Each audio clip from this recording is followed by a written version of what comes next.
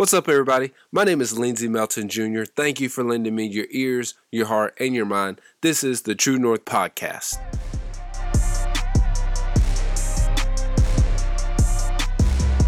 What's good, everybody?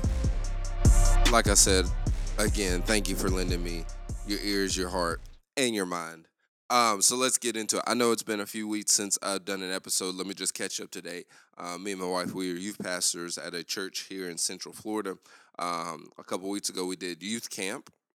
All right, we did youth camp for our students, just a 3-day youth camp, and that was really powerful. It went better than I thought it was going to be, especially for our very first one here in Central Florida. Hopefully, again, we'll get to do it next year. So it was really good. Just praise report. We also had 2 students spontaneously. They made the decision while we was out in the ocean on our beach day, the very last day. They made the decision to get baptized. I know, it was awesome, so awesome. So that was the reason I didn't put a episode out that week. And then the following week, I just needed to recover because I was zapped mentally, physically, emotionally. I was just zapped.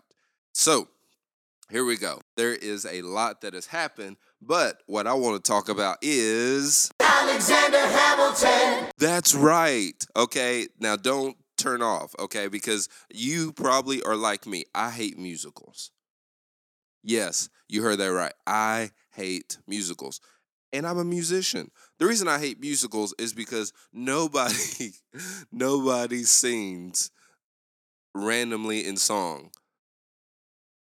I used to think that. And then there's times where I'll have a conversation with somebody and they'll say something and it will trigger a line or a lyric from a song and I'll sing that part. And one of my coworkers, she reminded me, she's like, yeah, because nobody randomly busts out into song in their life. And I was like, ooh, yeah. So I can't not like musicals for that reason. So I guess just witnessing a group of people sing and dance repetitively throughout the course of their portrayed life on a movie or play, it kind of annoys me. However, Hamilton is the opposite, bruh. The opposite. I mean, it's constant singing, all right, constant singing, but it is so good. So if you don't know what Hamilton is, all right, Hamilton is a play about one of this country's founding fathers, Alexander Hamilton, written by Lin-Manuel Miranda. Hey, I got it. All right. It's really good. So like I said, I hate musicals, but I loved Hamilton. So therefore, I no longer hate musicals because now there's one that I love, and it's called Alexander Hamilton. I couldn't resist putting that in there one more time. But let's get right into it. So this play, there are several things to pull from. Just right off the bat, one of my favorite things was the antagonist, Leslie Odom Jr., if you don't know who he is, but he played Senator Burr in the play. He opened he opened up the play, and out of his mouth, right out of the gate. Now, if you don't know this, it's all rap. I mean, there's some singing and stuff like that, but 97% of this is all rap. And I'm like, so for me, it's catered to me because rap is my favorite genre of music. I love it. So when the antagonist in the play, he opened up the play, and his voice sounded like Kanye with a hint of Kendrick. And immediately I was hooked. But also he's a jazz singer. So I'd never heard him rap before, and he wasn't sounding like himself, which blew me away. I was like, how is he able to do this? He really is acting. That's amazing. But also, so his voice had me hooked. The fact that it was rap had me hooked. This is all within the first couple minutes. And then they did this for people like me. Okay, so the antagonist, he said, and I'm the one who shot him, talking about Hamilton. And I'm like, wait, so we just gave away the ending? Okay, well, now I'm hooked because now I need to know why you shot him, how you shot him, when you shot him, where you shot him. Yeah. Instant bait. I was like, oh, yeah, this is going to be good. Now, I do have to give a disclaimer. This play is 2 hours and 40 minutes long. Yes, 2 hours and 40 minutes long. Be smart. Me and my wife, we broke it up in 2 days. As far as we broke the play up and watched it in a matter of 2 days. And it was really good. I had to drink some coffee because I was getting a little sleepy, but that was just because the second day we decided to watch it right after church, and I was tired already. So yeah, but I pushed through it. It was good. I encourage you to check it out. One of the things I loved about it was the diversity in this play. It was truly a salad bowl. Truly a salad bowl. Now, Lindsay, what do you mean a salad bowl? Well, if you've listened to any of the previous episodes, I referred to Dr. Jane Elliott. Dr. Jane Elliott, who used to be a educator, now she's an author, she's a speaker, and she talks about racism and the injustice that we overlook. But anyway, one of the things she talked about was she says that, we've always referred to, in history, we've always referred to America as a melting pot when really it should be a salad bowl. Because in a melting pot, you're literally melting everything that goes into that pot to make one basic, one congruent flavor. In a salad bowl, you want the cucumbers to be the cucumbers. You want the carrots to taste like carrots. You want the lettuce to taste like lettuce. You want the cheese to taste like the cheese. You want the dressing to taste like the dressing. You don't want all of it to taste the same. But each individual item that is different makes that salad what it truly is. It completes the salad. And it was beautiful to watch these people of color portray founding fathers. It was so beautiful to watch people of color portray founding fathers, even though, obviously the founding fathers were white and those that written the Bill of Rights and all those laws were white. Still, watching this play, it felt like this was the way the birth of America should have been. It should have been this way. It should have been multiple races coming together under God, indivisible, with liberty and justice for all, to create a great nation. But instead, it was one race leaving a nation that oppressed them to start a new nation. And in doing so, they murdered a native race and enslaved and oppressed another race. Like, think about the twisted irony in that. One of the humanistic things about this play was while you're watching it, or at least for me, while I was watching it, I was reminded that these guys, the ones that formed the country, they didn't have it all together. They didn't have it all figured out.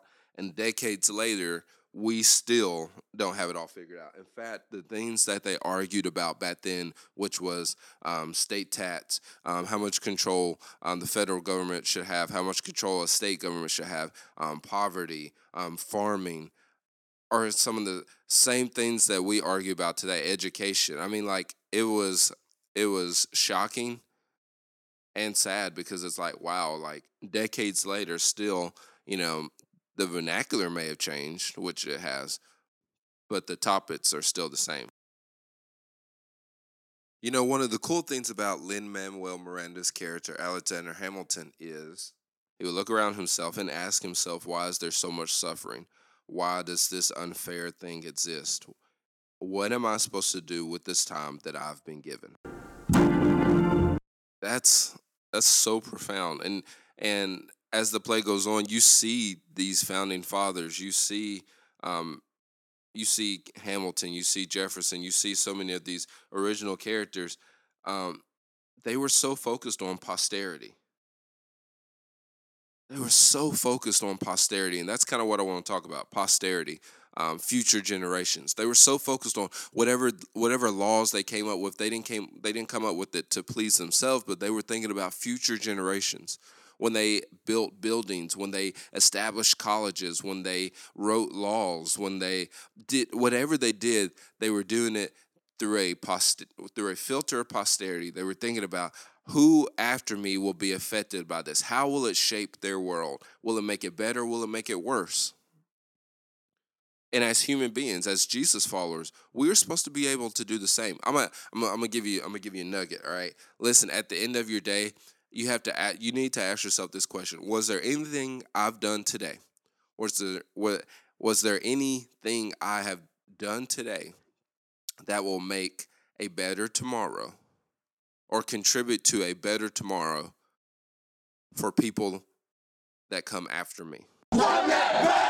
Is there anything that I've done today that will contribute to a better tomorrow for a generation that comes after me?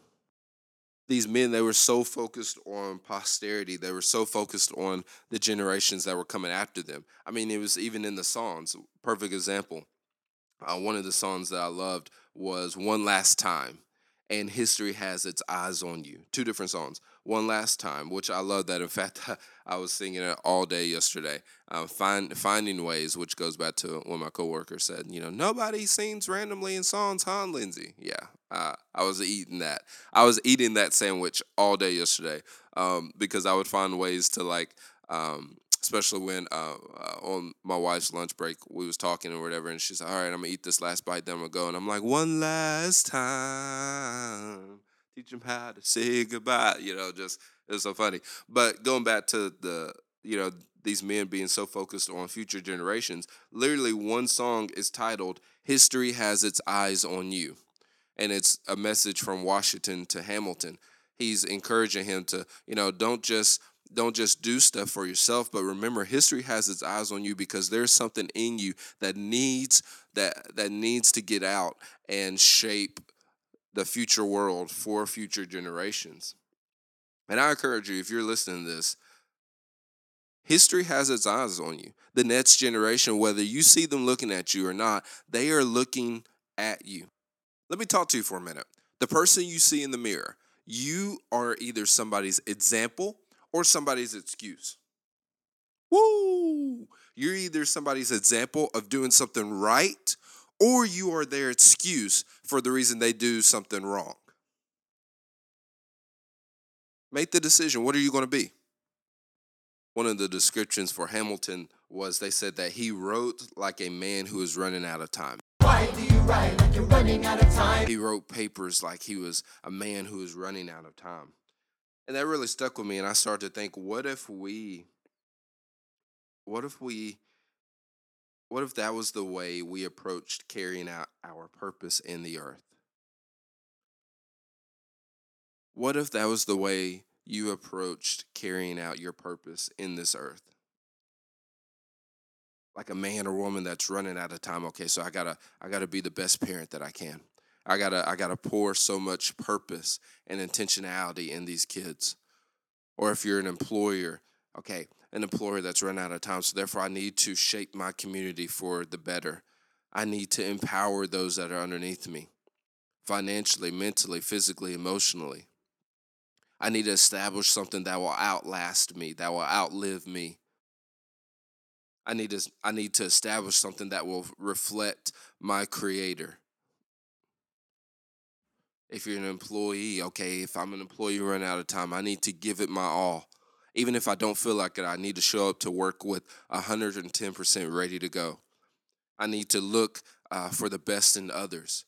Just as a human being, we can go through all the descriptions of parent, employer, employee, pastor, entrepreneur, husband, wife, spouse. We can go through all those, but at the end of the day, if you have made the decision to follow Jesus, then I'm talking to you right now. James chapter 4, verse 14 says it best. James says, but you don't have a clue what tomorrow may bring. For your fleeting life is but a warm breath of air that is visible in the cold only for a moment and then vanishes. What if that was how we filtered our life? Realizing that, you know what, my life is just, it's a vapor. It's like when you breathe in the cold and you see it for a split second and then it goes away. So, but while it's visible, I need to live my life to the fullest. I need to reflect the glory of God in everything I do, in my speech, in my actions, in my walk. I need to witness. I need to share the gospel. I need to share the gospel through to people I know and to strangers, to people I don't know. I need to effectively pour purpose into my kids and their kids and their kids. I need to build something that will outlive me. I need to build up my community. I need to pour back into my community. I need to build something that will create a better tomorrow for future generations. Not so they can say, wow, look at me, but so they can say, wow, look at how awesome God is that He put people on this earth that would create a better world for me. Not because they were selfish, but because they reflected the glory of God to the fullest. Wow, Lindsay, you got that all from Hamilton? Yeah.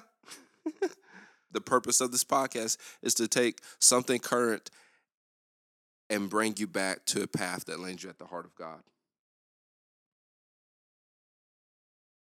Can I give you one final thought? There is one more thing. Inventor and engineer Alexander Graham Bell. This is a quote from him. He says, "Concentrate all your thoughts upon the work at hand. The sun's rays, S-U-N, the sun's rays, do not burn until brought to a focus." I'll say that one more time. Concentrate all your thoughts upon the work at hand. The sun's rays do not burn until brought to a focus.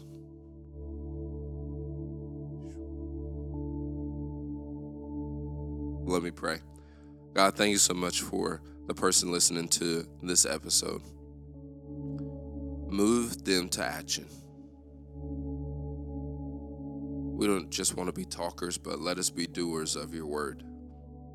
Let us go the extra mile. Why? Because you went the extra mile for us to the point of death on a cross.